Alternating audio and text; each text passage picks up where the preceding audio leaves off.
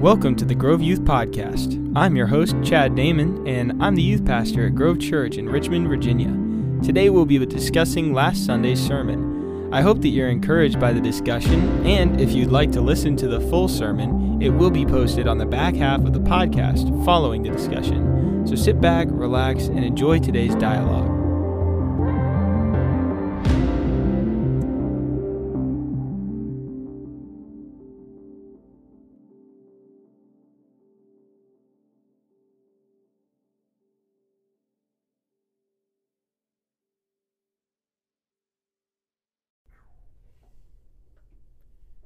Hey guys, welcome back. Today we're here with Betsy Wood once again. Back by popular demand. Yes, yes. And my wife, Emily, joining us for the first official, in the studio one. Obviously, the studio. We talked about Joy when we were in Florida, but that was just recorded on my iPad, some this amateur. was so official. I'm ooh. Yeah, she's sweating. She's nervous. Emily's She's not vomit nervous. on her sweater already. Oh, no. Don't Mom's say that. spaghetti. Mom's spaghetti. Anyway, had I hope spaghetti none of you Monday. understand that reference. Oh, good. So, today we're talking about self-control. And as you can see, I took a screenshot of about 15 alarms for somebody who's trying to wake up at 7:30. Was that relatable?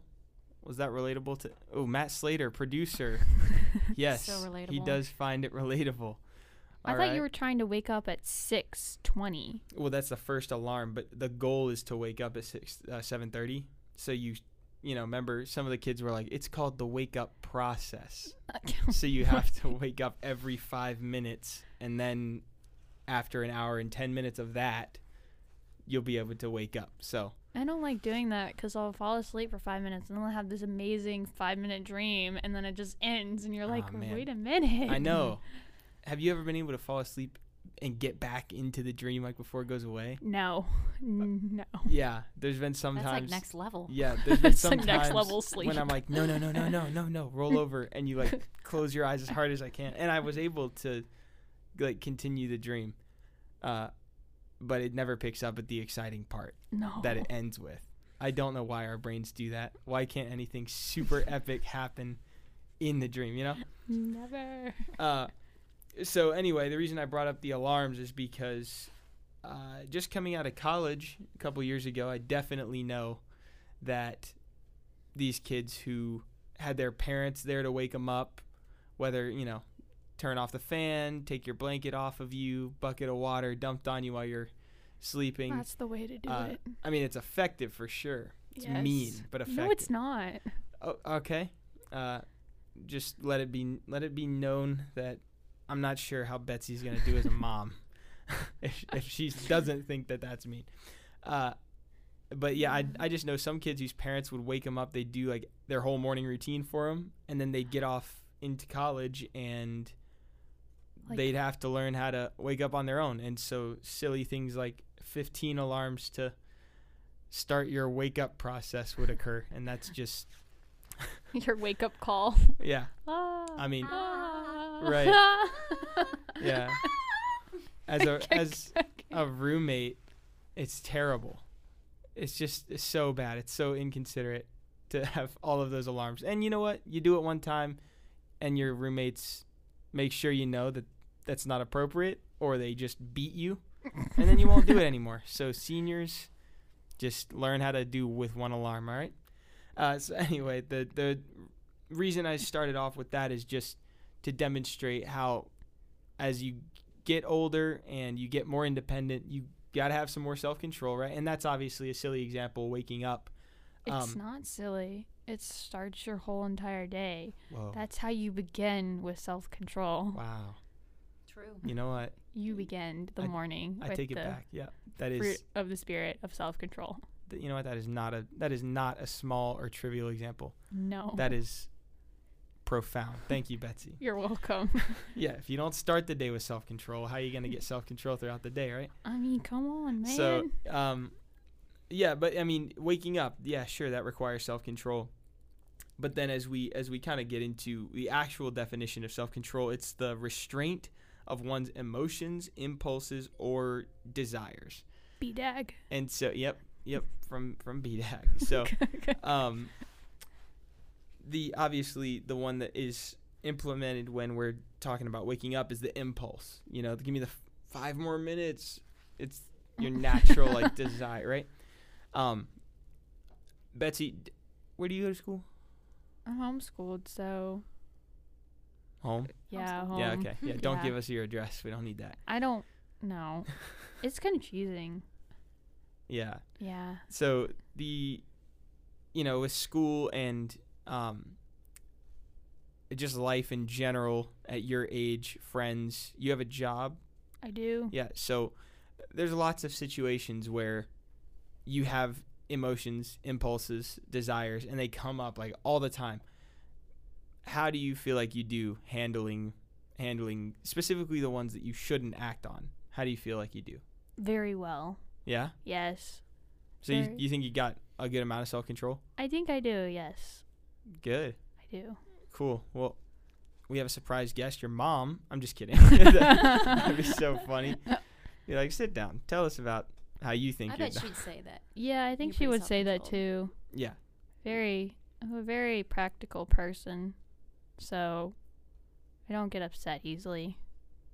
So That's good. I guess I wouldn't have any other desires to yell or scream at someone. Sure. That's good. I mean, I was just kidding. I can tell you from our experience hanging with you, you keep it together. I mean, I don't know what's going on in your head, It's but like a, you seem, yeah.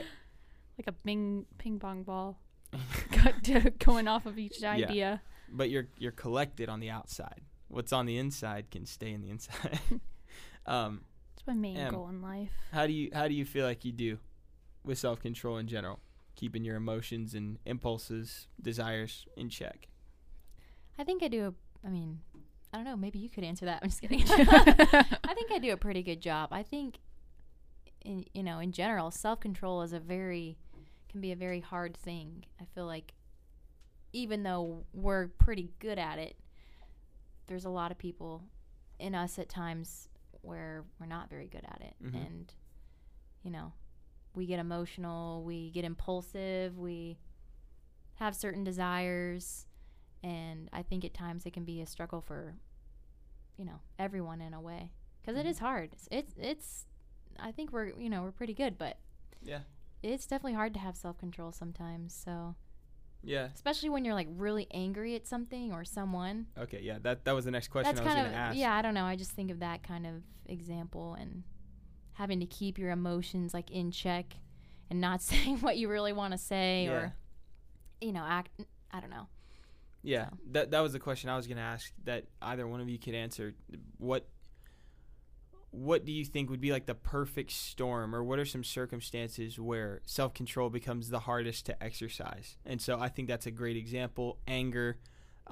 Or like even if you've been like falsely accused or Ooh. and then you have to have the self-control to be like, Betsy and I felt that one. because you want to go up to that person and be like, Yo, I just didn't do completely it. yell Right. at them and be like, no, I was right. And you Mhm. kind of have to, it's very humbling. And You have to hold yourself back. Mhm. yeah. Be like your own support team.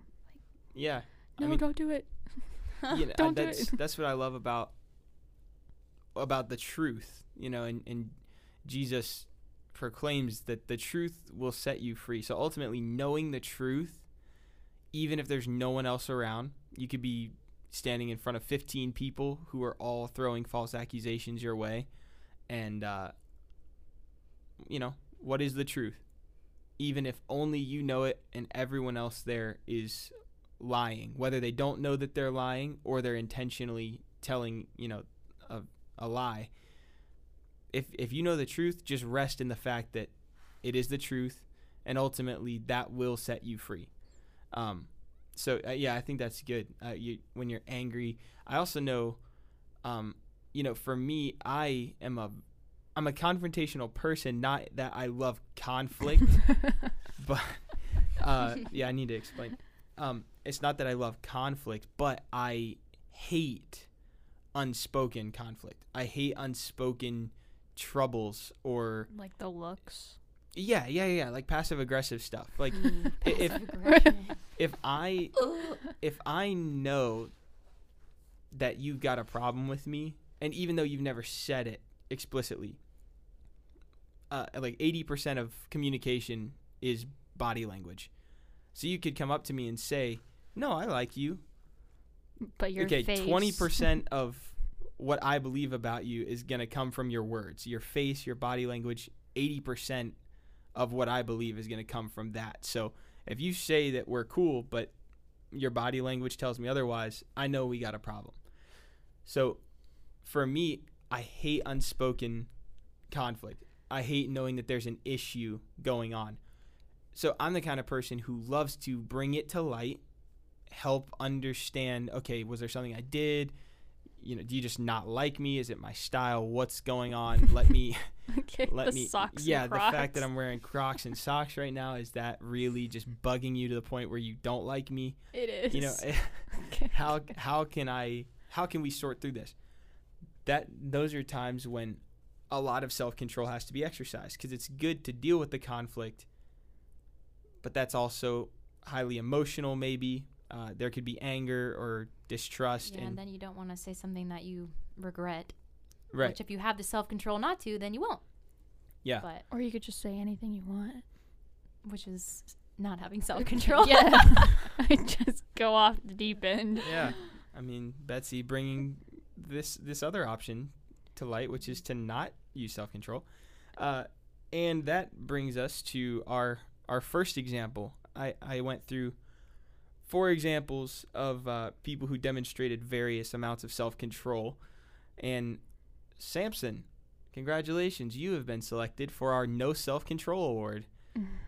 He, It's I like a mean, participation award, but like lower. worse. Yeah. I mean, That's awful.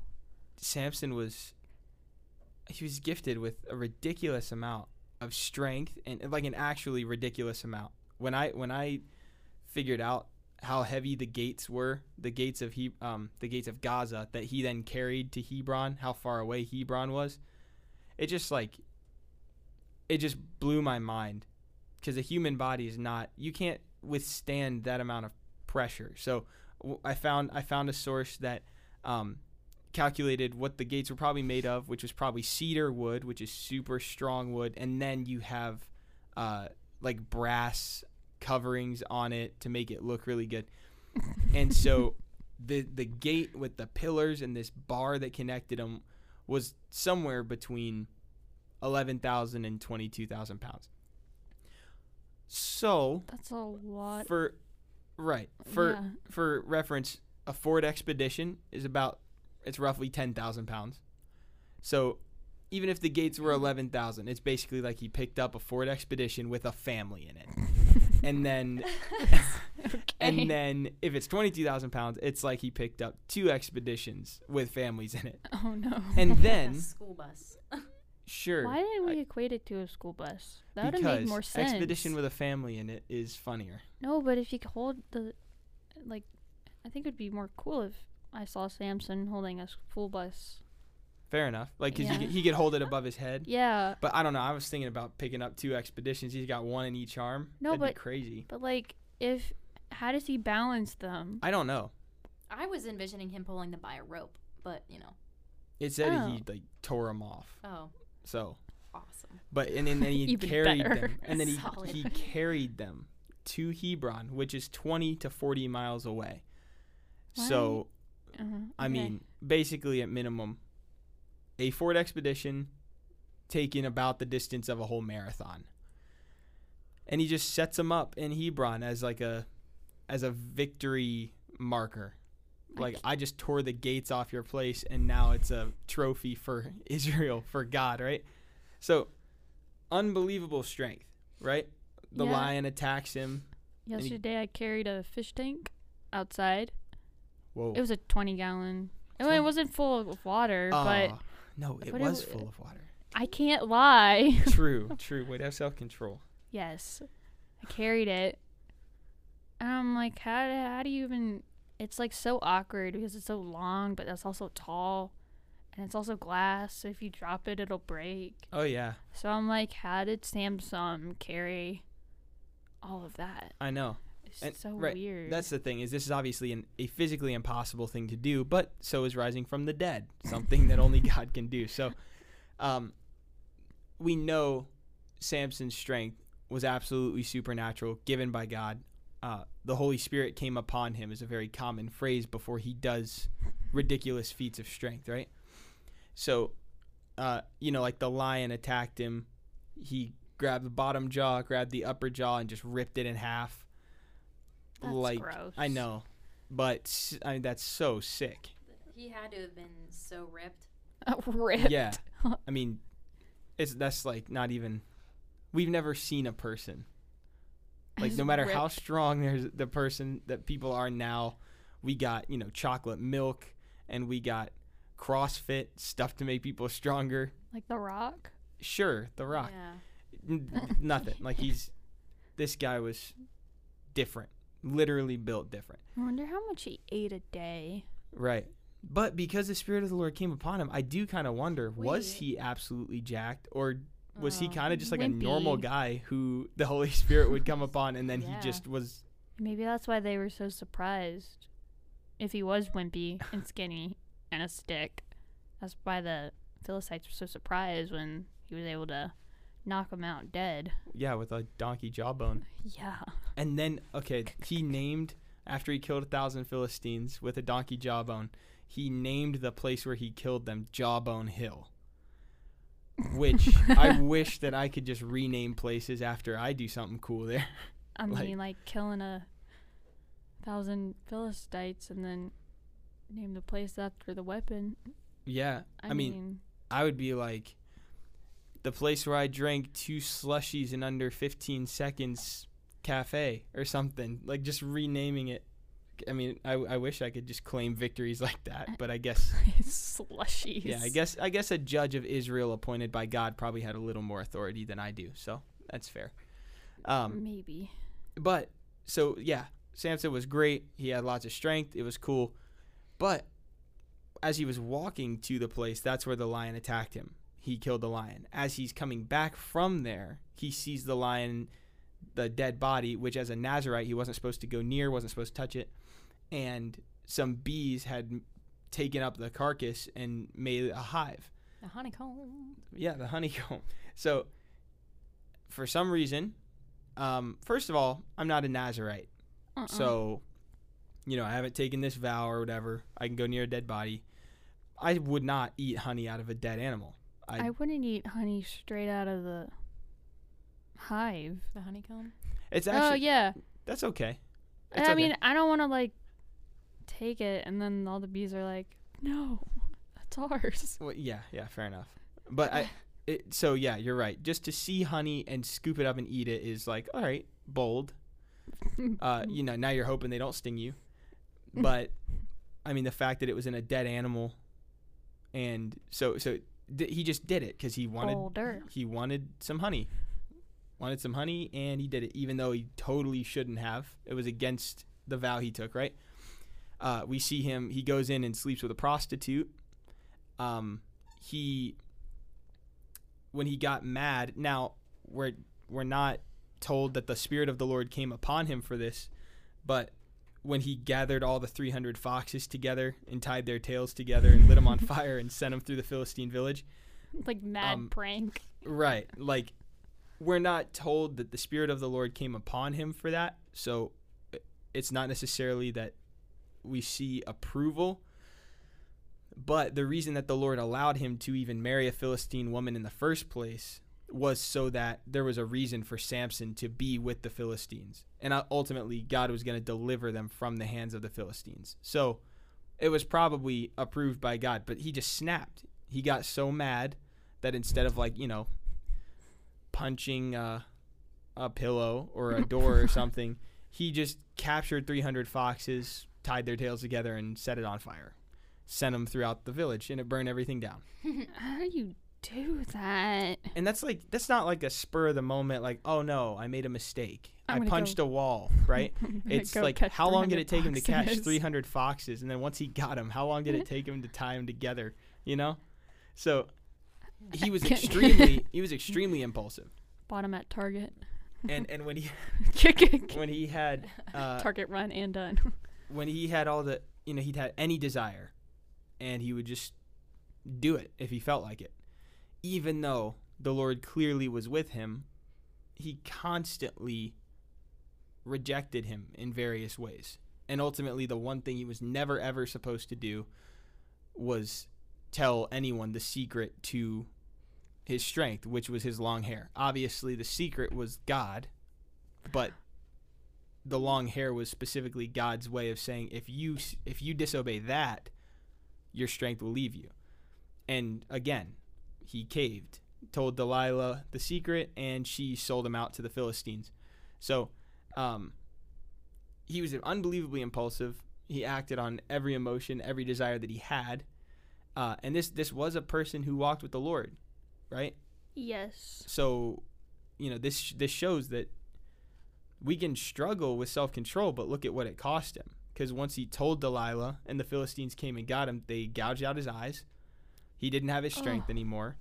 And he worked as a slave until the Philistines, 3,000 people in this temple to one of their gods, said, bring out Samson and let him entertain us. Literally just so they could laugh at him, because they see what this guy who used to torment their people without eyes, and he's not strong anymore. And the very last thing he does is say, God, give me my strength one more time so that I could take down this temple, and along with it, the people who have fought against you and oppressed your people, and the people who have captured me. So he takes down the temple by pushing out the 2 pillars, killing 3,000 Philistines and himself. So ultimately, the last thing he did was for God, but look at the circumstances.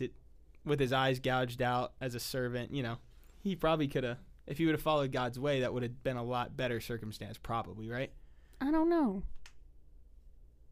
You don't know. Well, Joseph followed God. He still ended up a slave. Well, but he did come back around. Well, and Joseph was still doing his thing. I know. He was doing well, like the whole time. But just like Samson got himself into that situation by disobeying. Yes. Right. But yeah, no, you're right. Sometimes God's plan really is for us to, again, prosperity gospel, not true. Sometimes God does have it for us to go through stuff, persecution, suffering, and that very much is a part of the Christian walk sometimes. And you got to have the self-control and the self-discipline to trust in the Lord and just remain faithful even when you're going through hard times. But it doesn't mean to bring it on yourself as Samson did. Is there anything else y'all wanted to add about Samson? No. I was just going to say, as I was sitting here, I was just thinking about how all of the fruits of the Spirit are obviously crucial and so important, and it just seems like though self-control is like one of the more visible, like outward fruits of the Spirit, like, with joy, peace, or patience. Like some people, you might not physically, like on the outward appearance of things, you might not be able to see that from someone, but you can visibly see self-control for the most part. Yeah. And I was just thinking through that with Samson, because there's all of those examples of, the things that he did, and everyone saw that. And so it's really important as a believer to exercise and have self-control, because it is such a visible fruit of the Spirit. And like we said from the beginning, people will know us by our fruit. So I don't know, I was just thinking through how self-control is really important, and people, it's just a very, do you know what I'm saying by outward fruit of the Spirit? Yeah. Well, and actually, as you go through that list, like humility, like people can say you are a humble person, but yeah. Well, I that's a great point, because as I'm thinking about it, love is one that you can see all of the fruits of the Spirit. You're known by the fruits. So people can see all of them. But love is one of those that you could do something, like when a parent punishes you, they spank you or ground you, whatever. That's love. even though it doesn't feel like it to the person being punished, the best thing they can do for you ultimately is to punish you and tell you there is a consequence to this poor behavior, right? And that is actually the most loving thing they could do. So love is one of those that's, you can love people in like a lot of ways, maybe even be a very loving person and not super, super demonstrative of it, right? Mm-hmm. And then joy, like we were saying, sadness can also exist at the same time as joy. So maybe someone doesn't look at you and think joy, but if you're truly joyful in the Lord, even while being sad, God can see it. He can see your joy, even though visibly people might think you're sad. And as you go love, joy, peace, patience, kindness, it's almost like everyone gets more and more visible. People know a little bit more if you're at peace with folks. Like, does that person always cause trouble? You know, maybe not.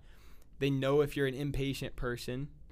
They know if you're a kind person, a good person. You know, so I think that's a great point. Self-control kind of hits that pinnacle of everyone can see, probably as like the most visible one, your self-control. Because when you make an impulsive decision or do something bad, or even something good, but you act on an impulse, people can see that and they can remember it pretty easily.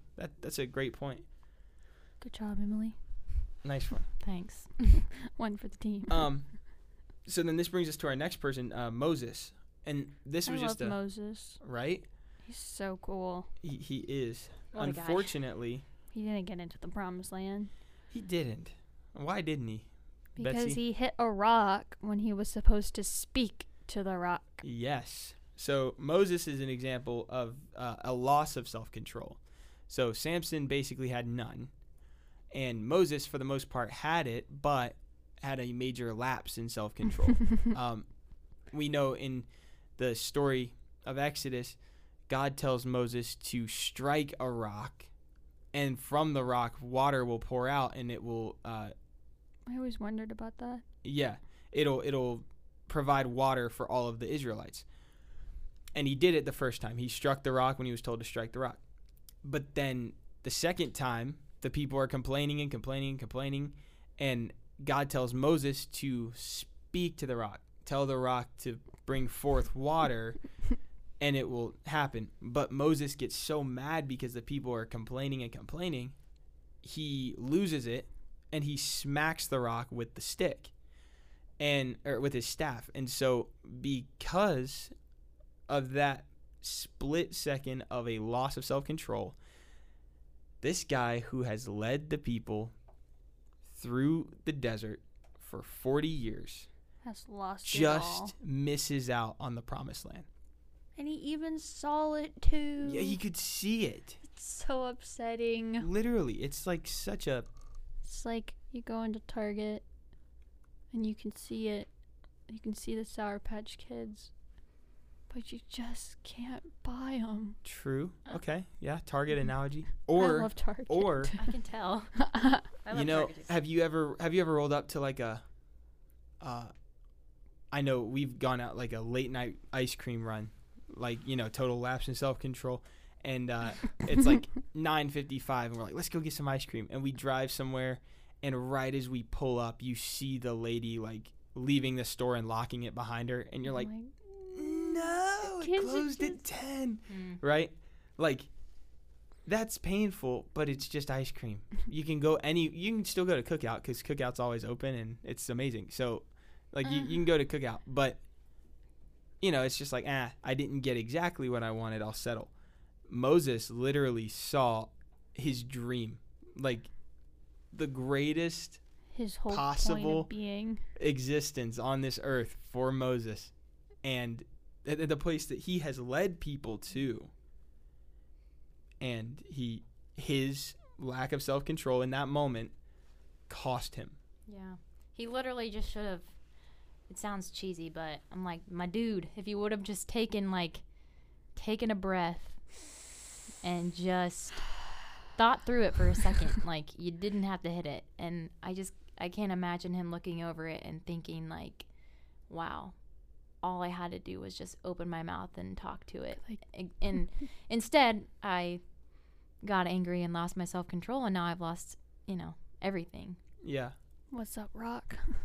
I know, like, it is interesting because the first time he was supposed to strike the rock, the second time was actually an easier command. Just speak to it. So it actually took like a deliberate choice for him to, all he had to say was, "Come on, rock, these people are hungry or thirsty." And it would, right. Water. But he felt the need to exert the energy to hit the rock. So, I mean, what does that tell us about self-control? Like, for me, I learned from this story one moment, one loss of self-control, one... I mean, yeah, you can lose everything pretty quickly. Yeah. There's consequences for our sin. Sorry, I didn't mean to interrupt you. No, I mean, that was right in the same vein of what I was saying. It's just... there was a quote in one of our leadership books in college. It was like, it takes 20 years or it takes like a lifetime of moments to build a good reputation, but it takes one moment to destroy it. And that is just upsetting. It's such a horrible, it's a brutal reality. So true, though. Because it's kind of like failing a test, because you could get 60% of the answers right, and that's still technically an F because a 60% is an F. Right? So it's kind of funny how you can do a lot of things right throughout your whole life, but one mistake can cost you everything. And this is just such a great reminder. Keep your head about you, but more importantly, walk with the Lord. Because, it's kind of funny because self-control is kind of a misleading term because it's insinuating that you have control of yourself. But because it's a fruit of the Spirit, it's actually spirit control. Like, if you try to control yourself, I'm not putting my trust in myself. Don't do it. No, it's not a good idea. Self-control is actually surrender to the Spirit to let Him guide you instead of you trying to manage yourself. So that's kind of an interesting thing about that word, that term, self-control. It's more so letting the Spirit take over and guide you in your ways so that you are doing what He would want you to do. So that's such a brutal story example from Moses about how messing up one time would stop you from entering the promised land. Yeah, the dream, And I mean, think about all the ways that God had already provided for Israel. Like Joseph going into slavery, right? Yes. He was faithful. God preserved the line of the Messiah.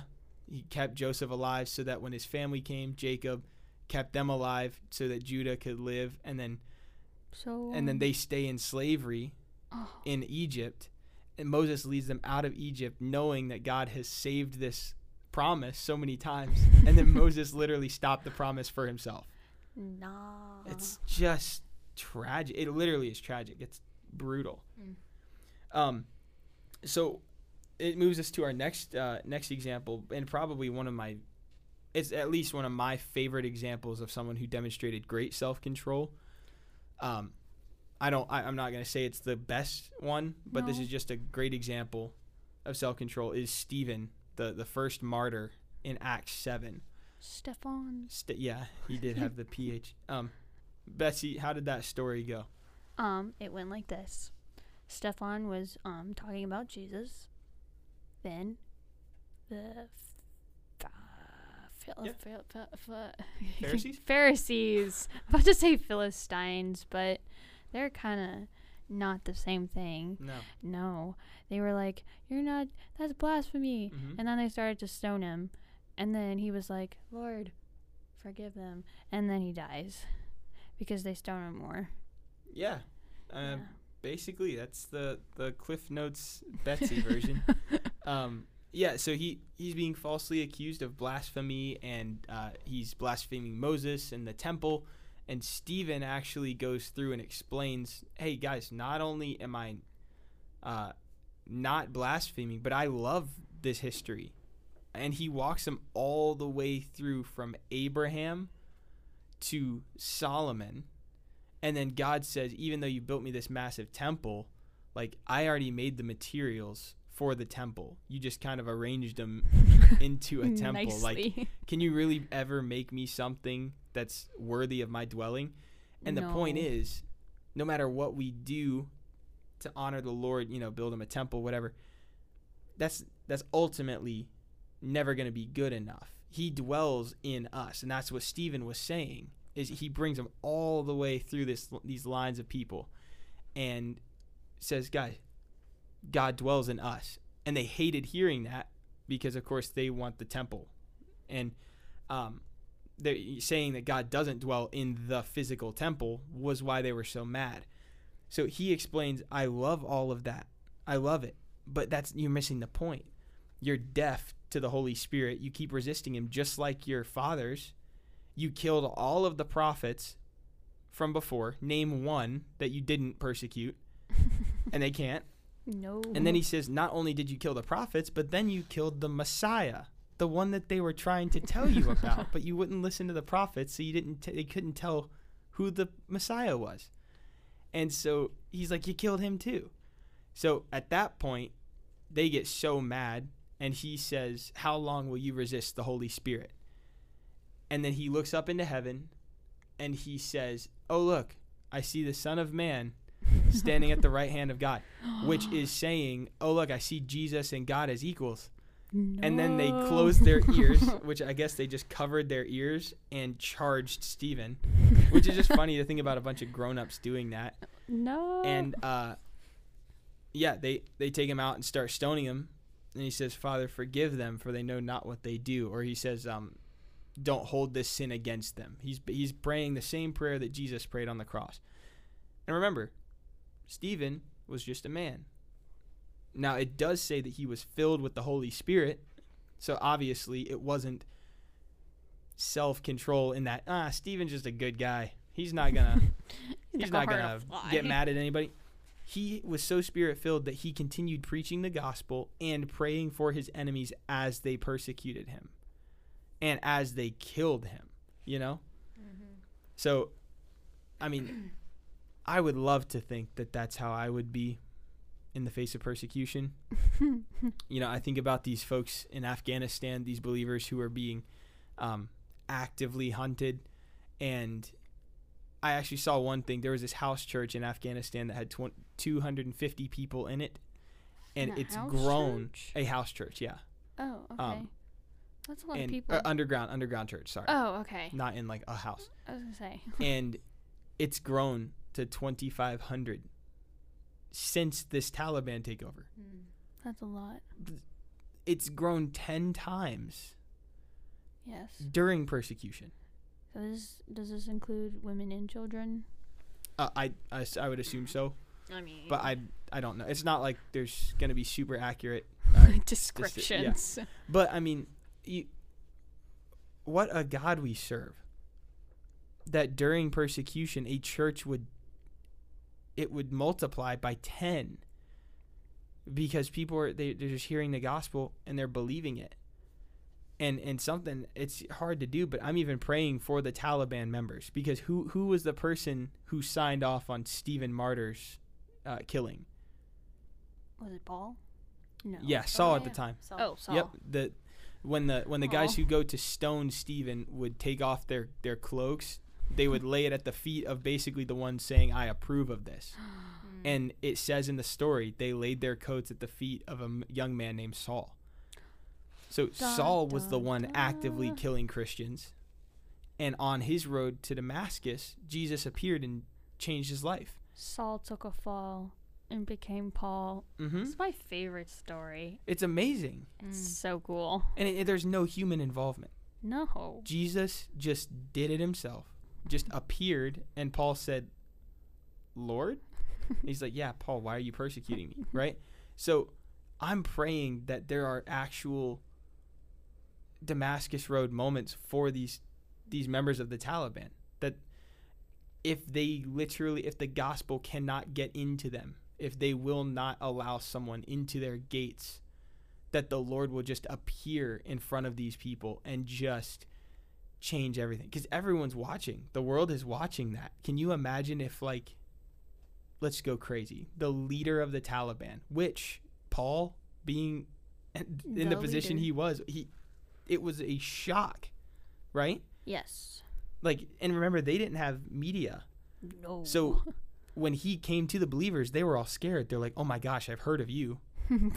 If you've heard of somebody in that day, word had to travel, and they're not going to talk about stupid stuff back then. Like, the only stuff that travels is important, right? Yes. So everyone's watching right now. Imagine if the leader of the Taliban got saved. Imagine if he was martyred for being a Christian, or they would call him an apostate, someone who leaves the faith. Like reverse. Not reverse. Trying to think. Redeemed? Redemption? Yeah. I don't know. No, I don't know. Not reverse. A 180. A 180. More like a 360. How would it be a 360? You just turn all around and start over completely new. Sure. Would that be a 180? No. You're going one way, and then you turn. It And now you're going another Anyway. way. But yeah, I mean, just like I'm praying for, and the people who are listening, pray for our brothers and sisters, not only in Afghanistan, specifically them right now, but there are believers being persecuted all over the world right now, and pray that the Lord would give them peace and strength and help them to continue sharing the gospel and enduring until they do get called home. And Amen. also pray for the Taliban. Pray for those people who are persecuting the church. They don't know what they're doing. They don't know what they're doing. Saul thought that he was totally correct in doing what he did until he saw Jesus for who he was and said, oh, got it. I've been wrong this whole time. Turn around. Right. And that's what he did. He repented and died for his faith instead of killing people who shared that faith. So just be thinking about those believers, praying for them, and praying for the salvation of the people who are doing these things, because God can do anything, and it would be a massive, massive miracle if God could save me, he could save the head of the Taliban. I will say that he can do miracles like that. And our last example of self-control would be the ultimate example. Jesus. Exactly. Always the Yep. last example, and always the greatest, and Yeah. will forever be the greatest Yep. example. Yeah. Jesus, man, what he went through on our behalf, stuff that we should have gone through, Is unfair. it's completely unfair. Completely unfair. But he did it out of love for us. And while he did it, he didn't fight back. He didn't speak up for himself. I mean, Stephen wasn't wrong when they were like, are these accusations true? And Stephen then goes on to explain what he meant, right? Jesus didn't even defend himself. He just Poor Jesus. allowed himself to be falsely accused. And if there was ever an innocent person in the world, it was Jesus, Yeah. right? He knew, like, the absolute truth. Like, he knew what was going to happen, and he knew what was right, and he humbled himself. I feel like humility and self-control, they kind of go, because it takes humility to sometimes have self-control, or maybe it always takes humility to have self-control. Mm-hmm. But the fact that he literally knew everything. He knew the truth. He knew that they were all wrong, and he had the humility and the self-control to still hang there. And even after being mocked and people, making comments to him saying, if you're really the Son of God, then why don't you? I mean, he literally could have just like snapped his fingers and come off the cross, but he knew that's not what had to be done. Mm-hmm. And he definitely is just the ultimate example of self-control in every way. Yeah. I mean, he could have just convinced everyone in that moment without moving. No snap of the finger. No, he doesn't have to say anything. He could have stood there and everyone would have been like, wait a minute, why are we doing this to Jesus? He could have just convinced them, right? He totally could have just changed their mind, persuaded them otherwise. But that wasn't the point. The point was not for him to be, it wasn't the reason for his crucifixion was not to demonstrate his power before the death, before the crucifixion, and for him to be cleared of all charges. It was for him to take on every charge, to be accused of everything that we have ever done, and to actually bear the weight, bear the consequence of it all, as if he did it, so that he could die and then come back to life. That example of power is much more impressive than if he were to just come off the cross. That would have convinced the people there, like, oh, shoot, he is the Son of God. He just came right off there. Right. But now it's the fact that he actually died, and we know he died. We know Jesus was a real person. We know he actually was crucified. We know where he was buried. We know that his bones weren't broken. We know that the water came out of his heart. I know it's gross, but, I mean, all of the prophecies about him were true. Him coming back from the dead is the final proof that he was, in fact, who he said he was, and that is God. That demonstration of power was far greater than him simply coming off the cross and snapping his fingers and ending it. So he demonstrated such self-control to go through that, even in the midst of false accusations, even in the midst of taking a punishment he didn't deserve. And we know the fruit of the Spirit's build on each other, with love being the foundation of it. And ultimately, love is why his self-control was so great.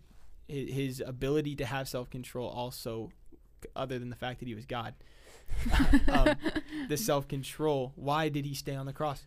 He loved us. He loved us. I think love and self-control, since love is the first and self-control is the last, I think those are the two that really go together, because you have to love to have self-control, because Jesus loved and he was able to go through all that he did go through to save us out of love for us. Yeah, I mean, so Christ is truly the ultimate example of self-control, and he embodies all of the fruits of the Spirit. He demonstrated all of them to perfection.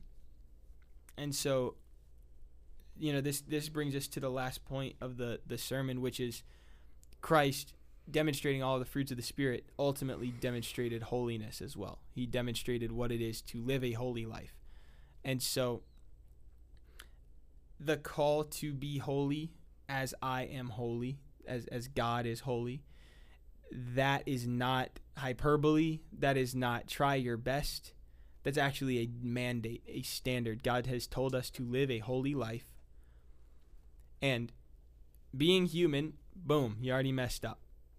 So the only way to be reconciled to God is still perfection. And Jesus' perfection covers our sin, covers our imperfection, so that when God looks at those of us who have accepted Christ and have received his forgiveness, they're only seen as clean. God looks down at his children and sees sinless. And that is a result of Christ's love, joy, peace, patience, all the way through his self-control, his unmatched love and grace for us is why we even have the opportunity to live out the fruits of the Spirit, to live holy lives. Because if it wasn't for Christ, we could not be filled with the Spirit. So I've loved this series a lot. I've loved walking through these and defining each one of them. Do you guys have anything else to add, if it's about the whole series or just self-control, before we sign off? I think the whole series is very important to learn, because it is something that we should be practicing out. Love. We should love others. joy. We should have joy in the Lord, and so on. And it's very great to finally understand each word and their meaning and how that can look like in my life. So Good. I'm glad. And you got anything else? I mean, not really. I agree with Betsy. I think the series was awesome. I learned a lot. I thought I knew a lot about the fruits of the Spirit, but was quite surprised on some of them that they had such a deeper meaning. And, now we know.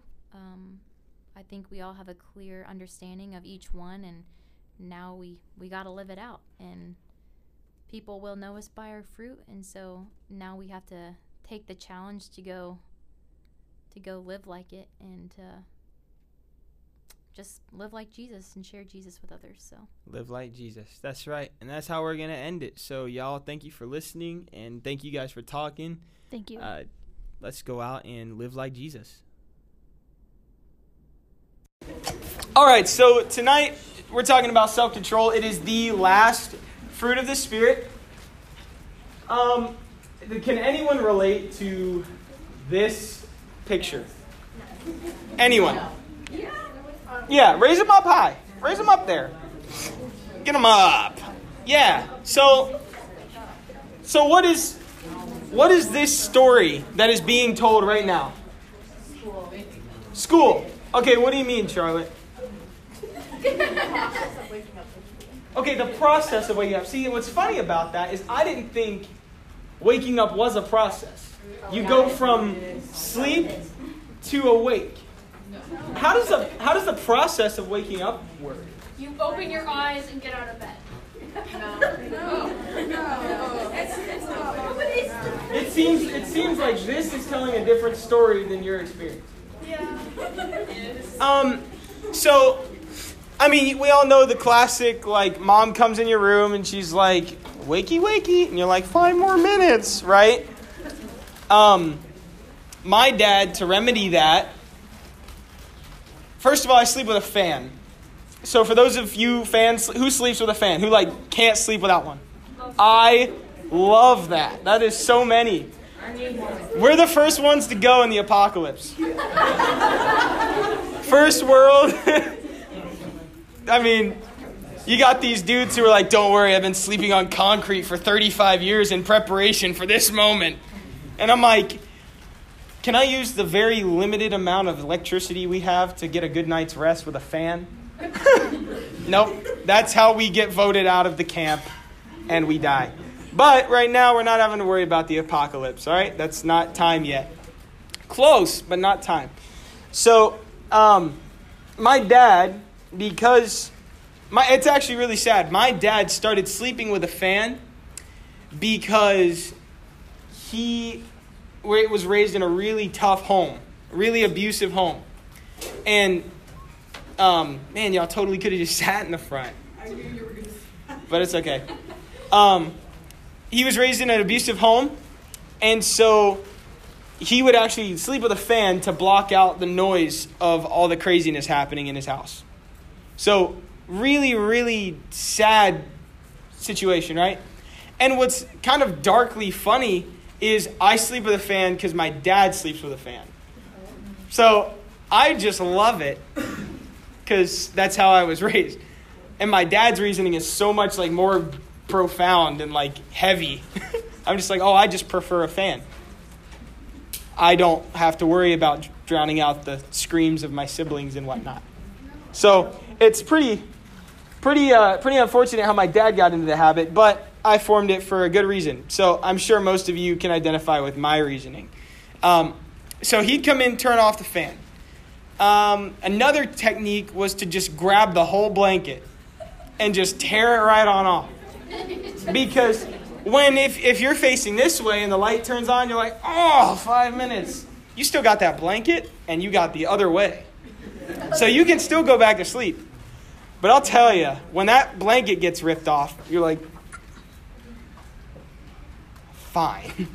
You can try your best to roll over, but it's not the same. Or he would do a combo, leave the fan on, tear the blanket off. So now I'm cold and don't have a blanket. Yeah. They never did the whole like bucket full of water in the face. So thankful for that. I had a roommate in college. He didn't believe me. All right. My other roommate was one of my best friends from high school. This other kid, it was like our first week of living together. And I told him, I was like, guys, if you ever need me, just turn off my fan and I'll wake up. But like, if you need to wake me up. I wasn't just telling him to do it for fun.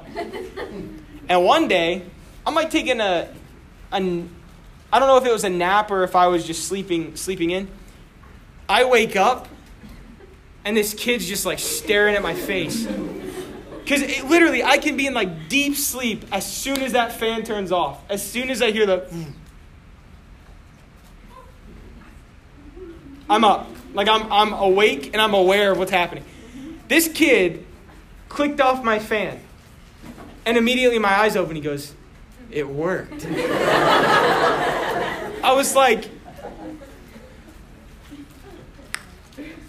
And I rolled back over and went to sleep. I was so not having it. I'm like, don't try that. Just, why? I'm sleeping, okay? This kid was like super responsible, in bed at a certain time, whatever, so he was never tired. I was tired because I stayed up too late and whatnot. So, exactly. What's up, Nate?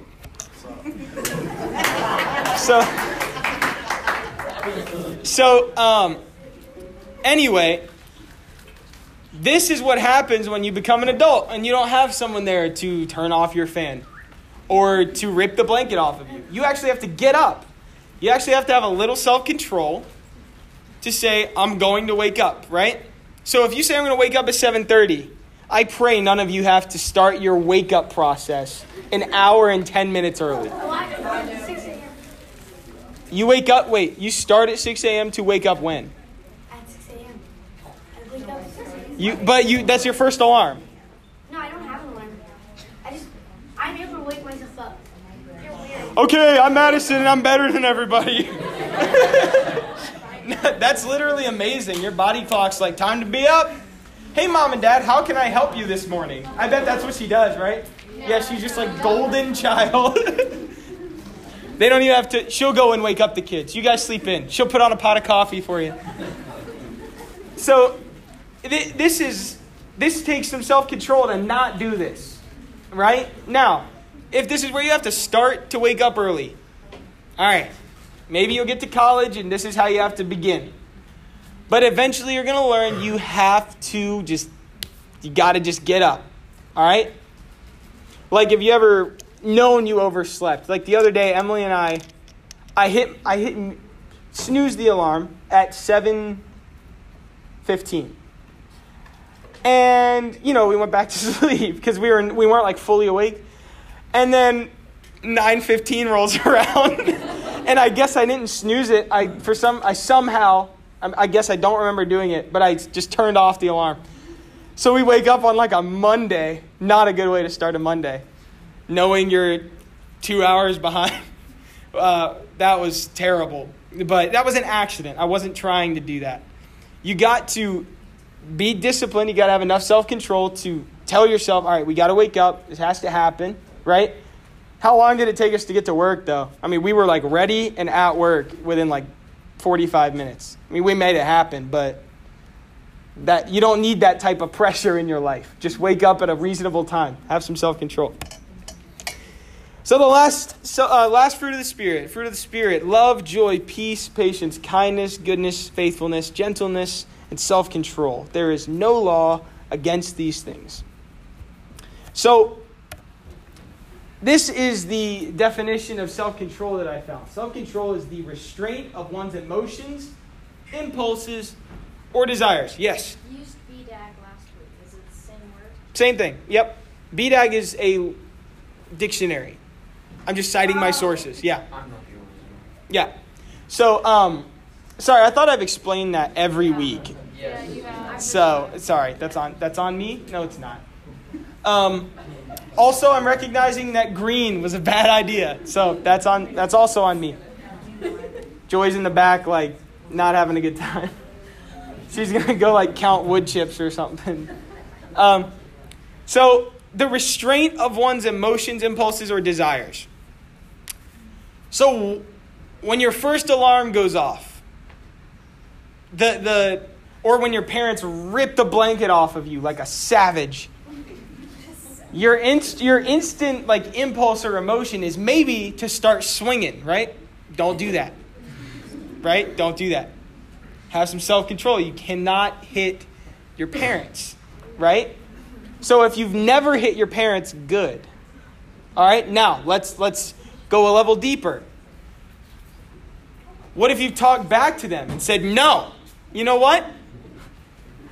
It's not time to wake up. Folks. Right, yeah. You're not with it. You're like, in your head, that's what you said. In your head, it was like this beautifully crafted argument. Like, this is why I won't wake up at this time. But what came out was, your parents are like, get out of bed. Okay, sure, I get that. But you got to have the self-control, right? Like, your parents are not going to do everything for you forever, even though it feels like they will. Because your parents love you, and you know that they want what's best for you. So you think, no, surely they won't make me pay for my own phone. That's stupid. Why would they do that? That's like murdering a child. That's like the same thing. What? Pay for my own insurance? No. That's stupid. No, guys, that's real life. It's what happens. Emily and I got married. My parents are like, hey, congratulations. They've given us plenty of gifts for our wedding. By far the worst one was us having to pay for our own car insurance. Yeah. But that's what happens when you grow up, all right? You got to pay for stuff. Hey, you got to pay bills on time. No, of course I'd be like, what? No. Throw in the trash. Boom. Now I don't owe $100. Still owe it. They know about you. Trust me. The people who asked you for money know about you, and they will come for you. Okay? Pay the bill. You got to be responsible. Pay the bill. Okay? So you got to use restraint.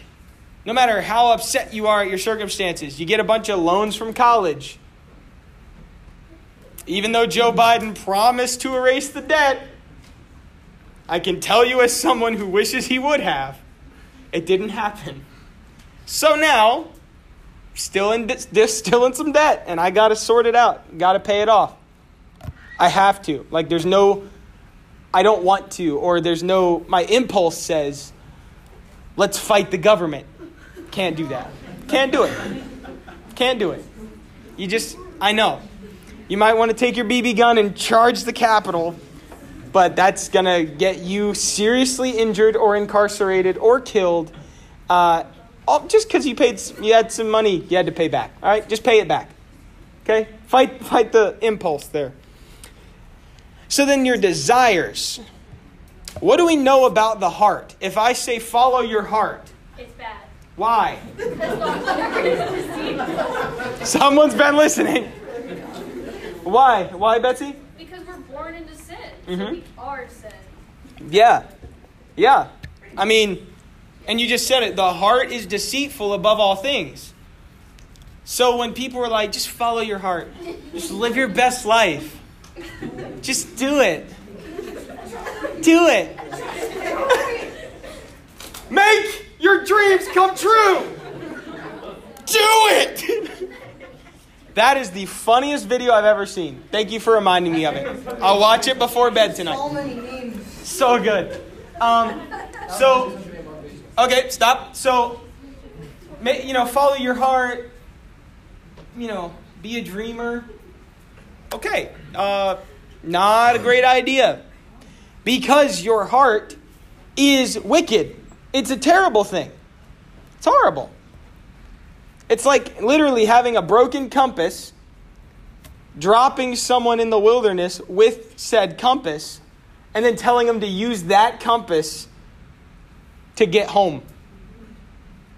Terrible idea. Don't do it.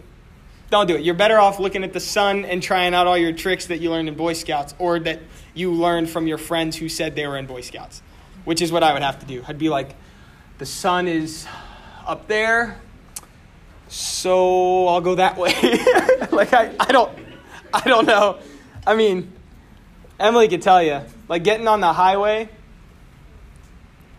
it says go east, and I guess east is the way that this road is taking me, because that's what the sign said. She's like, we're supposed to go west. And I'm like, well, I didn't know that. I was following the GPS, and I still miss sometimes. I'm bad with directions, okay? So the good news is I know I can't trust my heart. I can't trust my instincts because they are bad ones. I have terrible instincts in that regard, okay? So now take it and apply it to morality. As bad as my instincts are for direction, all of our instincts in terms of morality are way worse. You naturally want to do horrible, horrible things. Horrible things. And that's not an overstatement in the slightest. Do not follow your heart. It's a terrible guide, and it will absolutely lead to your destruction. So I'm going to go through a couple examples of people who, we're just going to ask the question, how did they do with self-control? And first up, Samson. Samson was bad. He was terrible with self-control. He, when he was born, he couldn't do it when he was born, but he took the Nazirite vow as a young boy, which means he dedicated himself solely to God, which means beyond a normal Jewish person, he lived like a super strict lifestyle. And so he couldn't cut his hair, and he couldn't go near a dead body of any kind, not just a person, like animals, whatever. Couldn't even eat anything that came off of a grapevine, let alone drink wine or grape juice. But what do we know about Samson that's kind of sick? Yes. Super strength. And I'm kind of just now realizing how strong he was. Okay, what are the stories that you think of when you think of his feats of strength? Yes. Breaking the temple columns. Okay, so when that was the last thing he did. How many people did he kill? 3,000. 3,001, including himself. Ben. When he got the jawbone and killed a bunch of people. Took Killed a the lion. donkey. Wait. Just one. Took a donkey jawbone and killed 1,000 guys. Apparently, donkey jawbones are sick. That's my weapon of choice. And after he killed them all, he named the hill where he killed them Jawbone Hill. Which is, I'm not joking. Of course it was in Hebrew, but it translates to Jawbone Hill. It was probably like, yeah. Brogan. He what? Okay. Not only did he lift it, where did he carry it? Yeah. Are you answering that question? No. What's the other one? He ripped open a lion. Yep. A lion attacked him, and he grabbed its jaws and just tore it in half. How sick. Stop. Hold on. Guys, look at me. Guys, Ian, look here. Guys, a lion attacked him. And it wasn't like, oh man, I got out of there like I played dead. He's like, yeah, I ripped it in half. But he didn't tell his parents. It said he was on the way and a lion attacked him. He tore it in half and just kept going. I mean, what, just wipe the blood off yourself and just explain that away, right? But didn't he eat the meat too? No, it was something else. So, I'm just describing the things he did that were great before getting into the bad stuff. So, Brogan mentioned the one I really wanted to talk about. Yeah, Caleb? Didn't he beat up like 12 guys so he could... 30. 30 Yeah. He gave him a riddle and they cheated to answer the riddle, so he killed him. No. You know, as I do.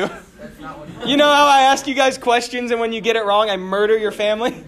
It's kind of like that. But it said the Spirit of the Lord came upon him.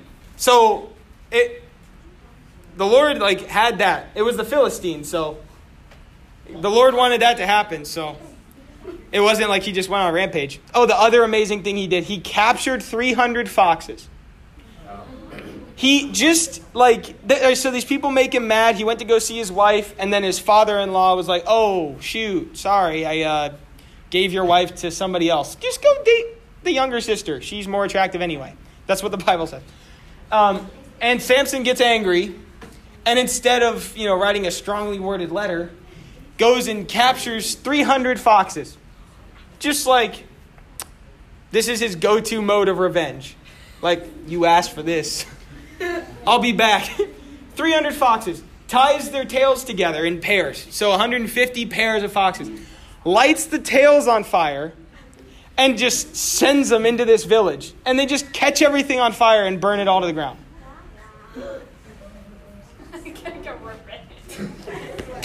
I mean, hey, Kenny, on your best day, hunting anything, how many things have you killed? Yeah, just best day. I don't care if it's ducks or 15 ducks. 15. See, that's impressive. How about 300? I mean, foxes.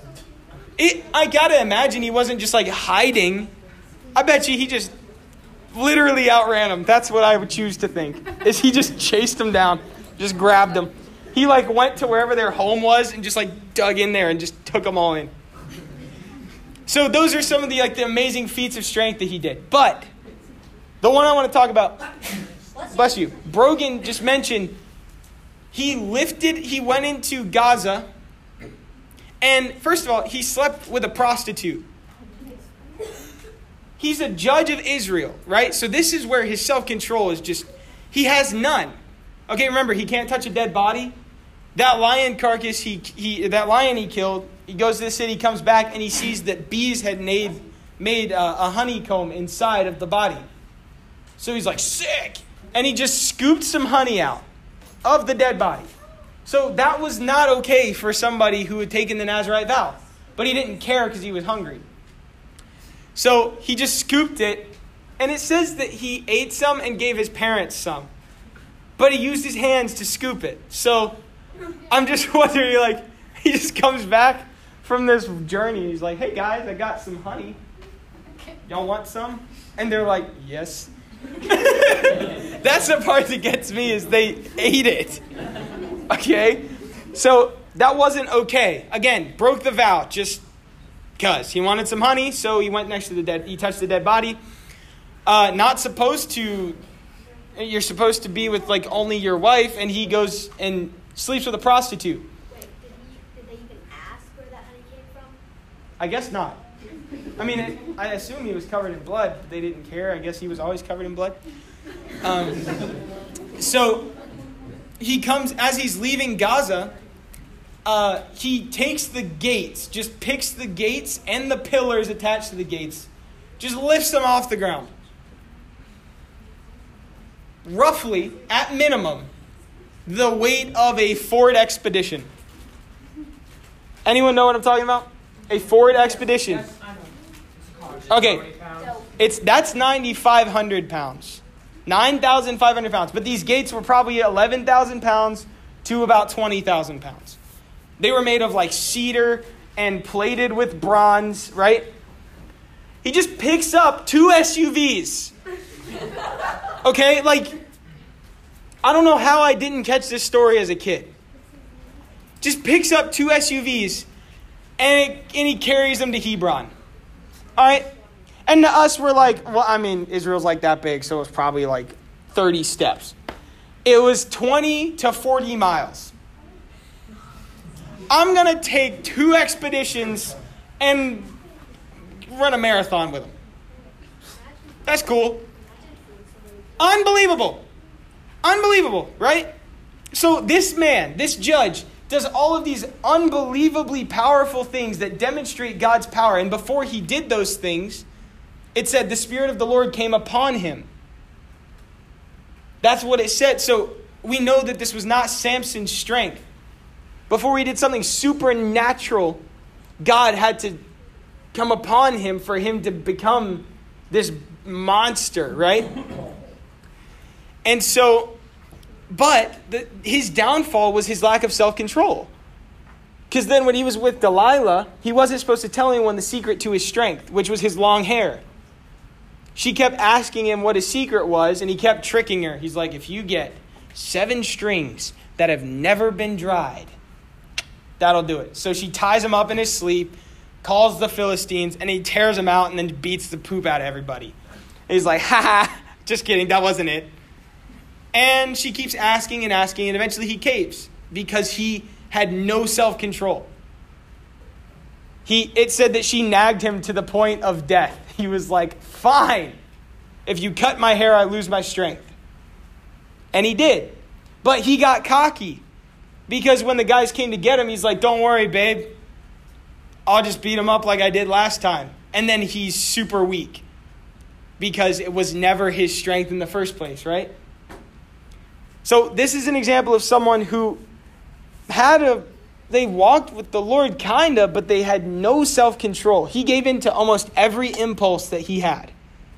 And that was really, really not good. That was his major downfall. Yeah, Maddie? Didn't when he, break the temple down, wasn't he, blind? Yeah, after they took him when he cut his hair, he had no strength, right? So they just grabbed him and took him away.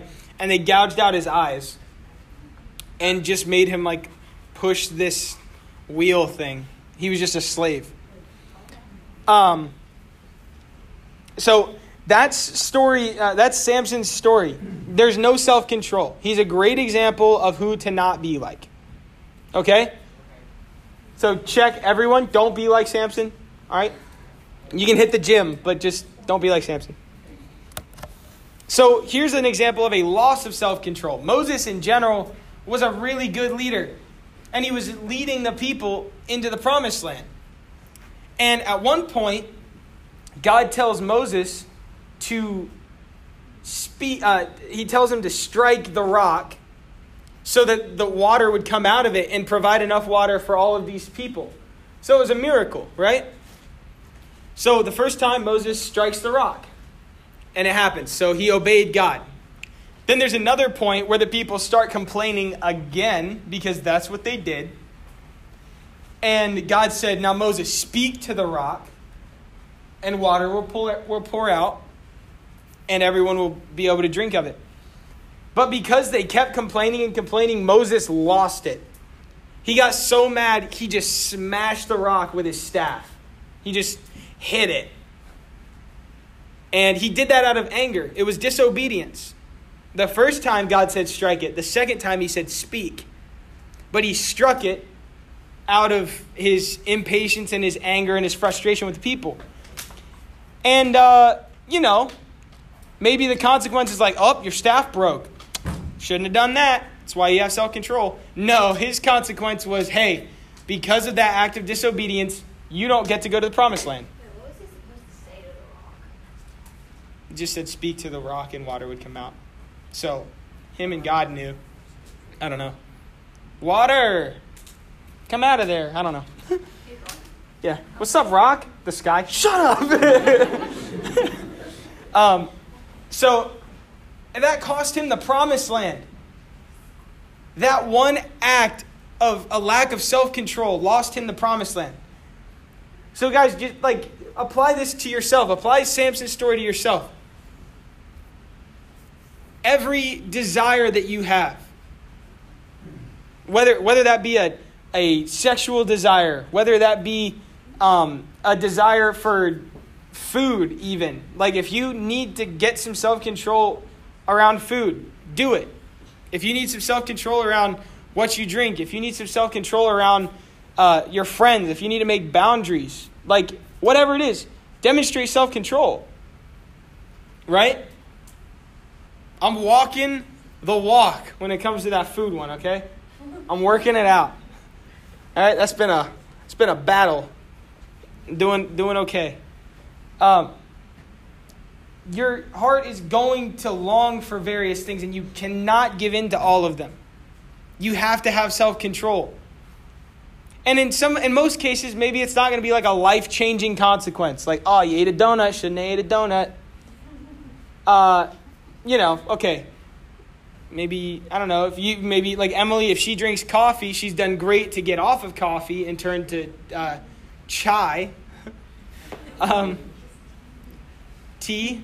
Come on, but it's chai. Chai's the move, yeah. She gets headaches when she drinks coffee.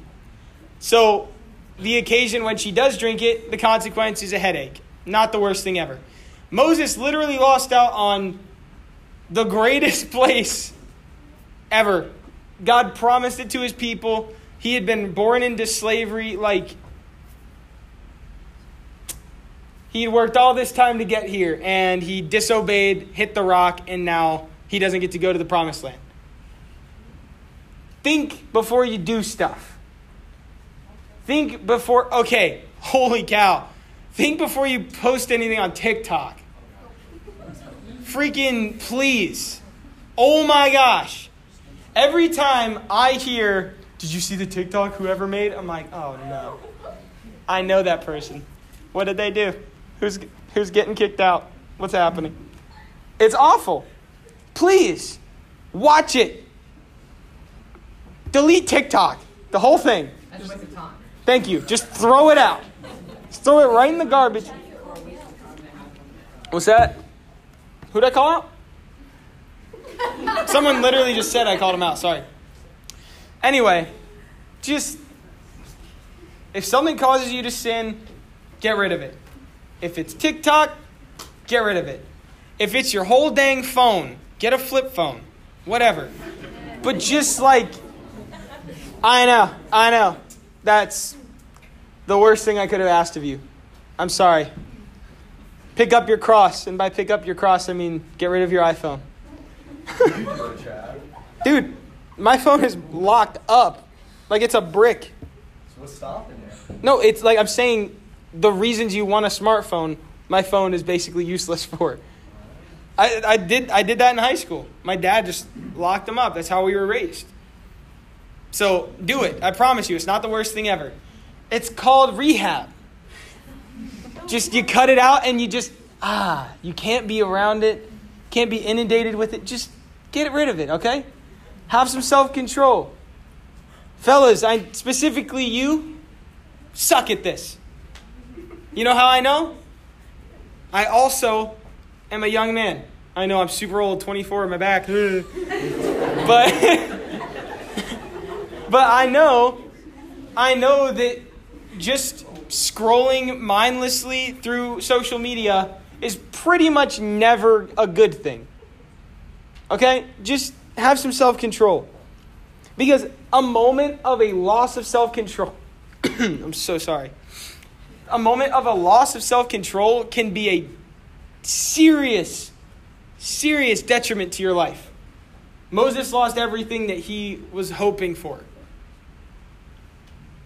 So imagine it's you talking about a scholarship, talking about you get to get out of here, you get to go to the school of your dreams, you got a scholarship lined up, and then they find that you posted something dumb on Instagram. And you literally lose your opportunity at school for that. Guys, if you lose your opportunity at school and then you can't get that job you wanted, like the amount of things that can be lost from one bad decision are unbelievable. And I know it's so hard to think that far ahead, but just try. Just try.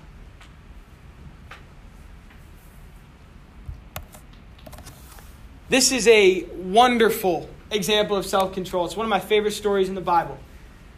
Does anyone know what Stephen is famous for? Connor. He was stoned to death because he kind of made the Pharisees mad. Kind is an understatement, yeah. He was the first martyr.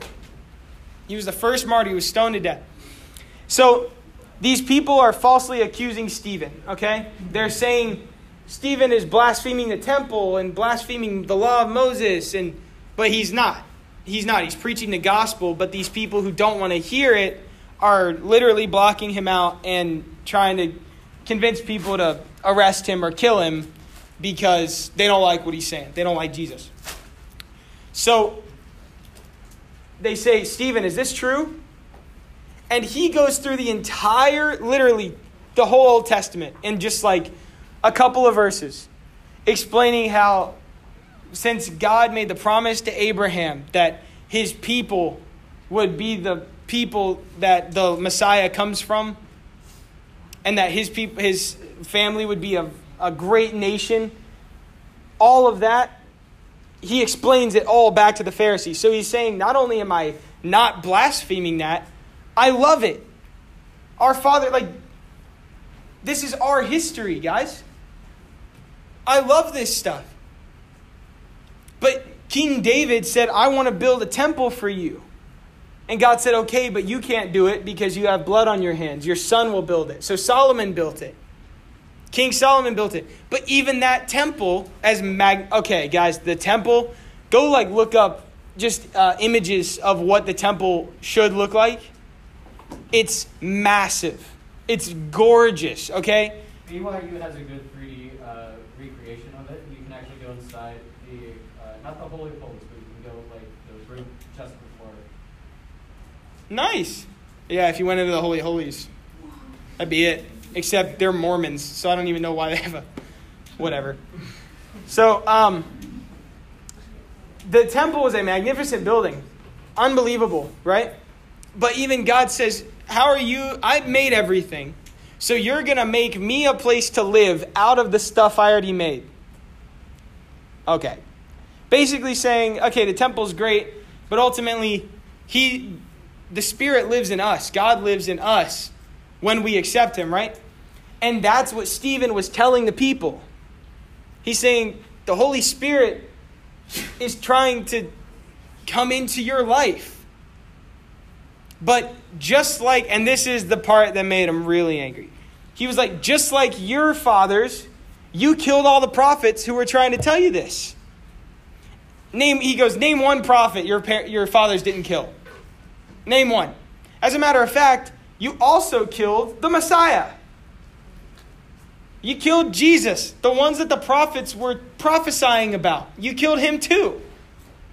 How long? He said, you're deaf. You're not able to hear the Holy Spirit because you're too hard of heart. And now this next part's funny because it says they were so mad they stopped their ears and charged Stephen. So I just imagine all these Jewish guys with their robes just running at him. And they literally grab him and drag him out and start stoning him. Guys, instead of fighting back or throwing a stone, I just imagine some feisty guy dodges a rock, picks it up and throws it back. You just take one of them out on his way out. No, he preached the whole gospel to people who desperately needed it. And as he was about to be killed, he looks up into heaven and it says the heavens opened up. He says, look, I see the Son of Man standing at the right hand of God. And that was blasphemy to the Jewish people. For him to say that Jesus was up there with God at his right hand, because that's equal. As soon as he said that, they just started stoning him. And what were the last words that Stephen said? Don't hold this against them. Wow. Yes. I was hoping one of the 4 guys with their hands up would have gotten that. Jackson, that's what you were going to say. Happy birthday. She answered it for you, so you didn't have to, because you don't deserve to work on your birthday. All right? She got it. Don't worry about it. Well done, Sarah. It's nice. He said, Father, don't hold this sin against them. He's praying for his enemies, not guys, have y'all seen what's going on in Afghanistan? It's horrible, okay? Our troop withdrawal thing did not go well. The Taliban immediately took over Afghanistan, and a lot of people are dying. Specifically, Christians are being targeted. And we're sitting here openly talking about Jesus, openly worshiping, having zero fear of going home, having zero fear of being killed for this. Right? So, these people know that they are going to die for their faith. There are believers in Afghanistan who are literally preparing to die. But we stand here calling ourselves Christians just because you can. You call yourself a Christian because your parents raised you in the church. Or you go to a Christian school. Or you read your Bible. You have your own Bible with your name written on it. You do your devos. You got the Bible app. Whatever. Guys, I don't care what your grade in Bible class is. I don't care how good people say you are. God looks at your heart and He knows about you. He has either written your name in the Lamb's Book of Life or He has not. So just think about those people who are, and it's not just Afghanistan. Persecution is happening everywhere. But right now, Afghanistan's really that's an easy first one to think about. Just before you call yourself a Christian again, think about it. Are you living like one? Are you demonstrating the fruits of the Spirit? Because if you're not, Jesus would say that a person who is not walking out their faith, they're not living their faith, isn't saved. I'm not judging you. I'm not saying that you're not saved. Jesus is. And that's a heck of a lot scarier. Right? Because I can be wrong. I could say, I don't think what you did was the right thing to do. I could be off. Jesus isn't off, ever. He knows. He knows your heart. He knows your mind. He knows what you were thinking and feeling before you do anything. Even if you don't do anything, He knows what went through your head. So be very, very careful calling yourself a Christian if you're not even going to try to live like one. It's not only an insult to those people who are dying for their faith. Imagine you raise your hand and say, yeah, I'm a Christian. And one of them raised their hand and says, yeah, I'm a Christian. And then you see their testimony of like what they've had to go through and what they've had to endure for Christ versus what you've had to endure for Christ. Guys, we haven't had to go through anything. We haven't compared to these people. Do not use the Lord's name in vain. Do not say that you are a believer, that you are a Christian, knowing that you do not have any interest in a relationship with Jesus. Just walk away from Him. Just leave Him. But do not dare carry His holy name and still justify your lifestyle on this earth. Don't do it. Just renounce Him if you're not a Christian. But if you are, live like it. Stephen went down, not swinging on people at least. He was swinging on the gates of hell till his last breath, trying to win these people to Christ even as they're about to murder him. And as they are murdering him, still proclaiming the name of Jesus, still as they're murdering him, he says, Father, forgive them. They don't know what they're doing. Which is a direct quote from Jesus on the cross. The word, it says that Stephen was filled with the Holy Spirit. And that Greek word actually means filled to where nothing else can be added. I want this. I want this. Have you guys ever done that water tension test, like in science? Where you fill a cup of water and then add drops. And the water actually comes over the surface. It comes over and forms a little bubble. You would think it would pour over as soon as it goes over the top. But water actually can form a tiny little dome. Right? But then as you keep adding drops, that last drop bursts it, right? That's the image. Huh? Surface tension? Yeah, surface tension. That's like the image that's brought up when you say filled with the Holy Spirit. Not one more drop of water could be added. Not one more, nothing of Stephen. It was not his heart. It was not his flesh or his desires. The Holy Spirit was so saturated through him, there was nothing else. Nothing else that could be added. That's how I want to live. That is how we are called to live, actually. But if we're honest with ourselves, we're probably not close to that. There's a problem there. So sort it out. He was a great example of self-control, letting the Holy Spirit fill him completely so that he could continue proclaiming Jesus until he literally could not anymore. The ultimate example of self-control is Jesus. I mean, we could go through the list of everything that happened to him. He was beat. He was spat on. He was falsely accused. I mean, when we're falsely accused, what do? Yeah, something like that, like what Betsy's doing. What? No. Jesus literally didn't even react. He just stood there. People shouting all sorts of stupid at him. And he was like, imagine the love. Remember, the fruits of the Spirit all are based off of love.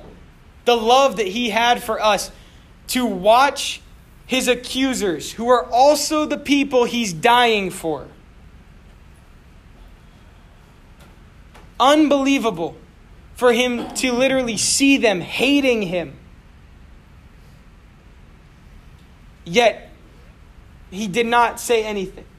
He was spat on. When they put that crown of thorns on his head and then they hit it into his head further with the staff, that's like one of the most underrated, painful parts of his whole experience. Like, that's awful. I hate thinking about that.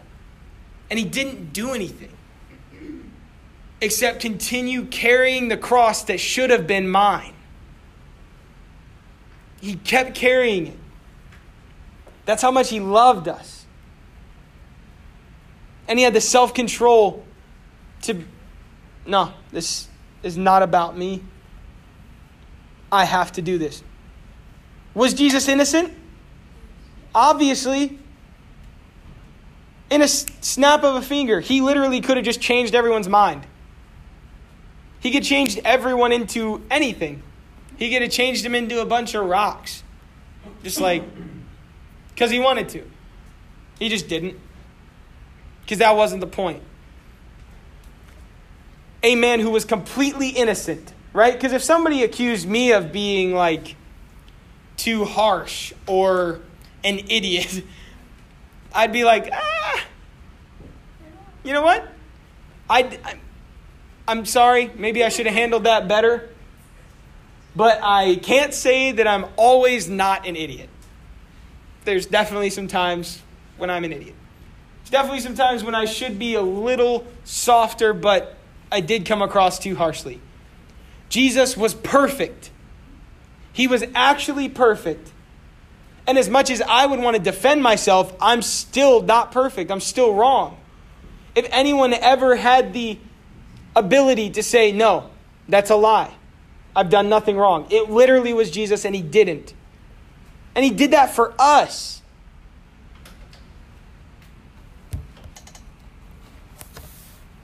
Guys, we have to live with this self-control. Not just self-control, but think of all of the fruits that we've covered. And I've defined them for a very specific reason, so that you know exactly what it is to live out each fruit. The call to live holy lives is not an exaggerated command. It's not like, yeah, sorry, you got to be perfect in order to get to heaven. It's actually, you have to be perfect. You have to be. Are you? No. So the only way for you to get to be back in a relationship with God, that was the design. He made it like that in the Garden of Eden. The only way for that to happen is perfection. You have to be perfect. But because none of us could be perfect, God himself had to come down to earth, live the perfect life that we were supposed to live, the holy life that we were supposed to live. He had to do that for us so that a perfect person could have existed, because otherwise there wasn't going to be one. The only one perfect is God, but it needed to be a man who died for us. So God became man and died for our sins. But if he just stayed dead, that wouldn't have done anything. He beat death. He came back from the dead. And that's not a... You might think Samson carrying the gates, like, okay, that sounds like a made-up story. It happened. It did. So if Samson's able to physically carry something, that's impossible. But beating death, that's like absolutely it. That's absolutely impossible for us. But God did it just for us. So we have to live these holy lives. Not because now if you've accepted Jesus, his perfection has covered you. When God looks at you, when you come to the judgment seat one day, it's only going to be good things if you've accepted Jesus. It's only going to be good things. It's like an Olympian. You don't get up on those 3 platforms and then they boo you. You're going to receive good things, right? You're going to receive a medal. Even if it's bronze, you got a medal, right? So that's the judgment seat Christians can look forward to because Christ's perfection has covered you. So now you're supposed to live a holy life because you're in a relationship with God. Why would you want to upset him? Why would you want to drive a wedge between you and God? And I have a theory, if you have no interest in living a holy life, but you call yourself a Christian, my thought is you got saved just for heaven. You got saved just to go to heaven. And by saved, I don't mean saved. I mean you prayed a prayer so you could get to heaven. And if that's what happened, you aren't saved. If all you did was pray a prayer to go to heaven, you are not saved. The way that you are saved is by believing in Christ and repenting, turning away from your sins, not just being a cyclical apology mode where you're just like, yep, sorry, messed up again. Sorry, that's on me. Sorry. But you keep doing it. Repent. Turn away from it. That's what it means to be a believer. That's what it is to be a Christian. Please reevaluate your faith. Don't trust the fact that when you were last week, one of the kids told me that when they were in children's church, at the end of the time or whatever, the teacher said, "Would you like to go to heaven?" And they're like, "Yeah." And she's like, "Okay, pray this prayer." I'm not shaming anyone who's ever done that. I'm guilty of that in the past. I will never do that again because that is not the gospel. If you ask a 3-year-old if they want to burn in hell forever, what do you think they're going to say? No, I don't want to do that. Okay, so you want to go to heaven? Yeah, duh. Okay, how do you do it? Just pray a prayer. Okay, done. I'm saved now. That's so obvious. That's not the gospel. Giving your life fully to Christ because he is worthy of it, he is the Savior, and you leaving your flesh behind, that is what is required.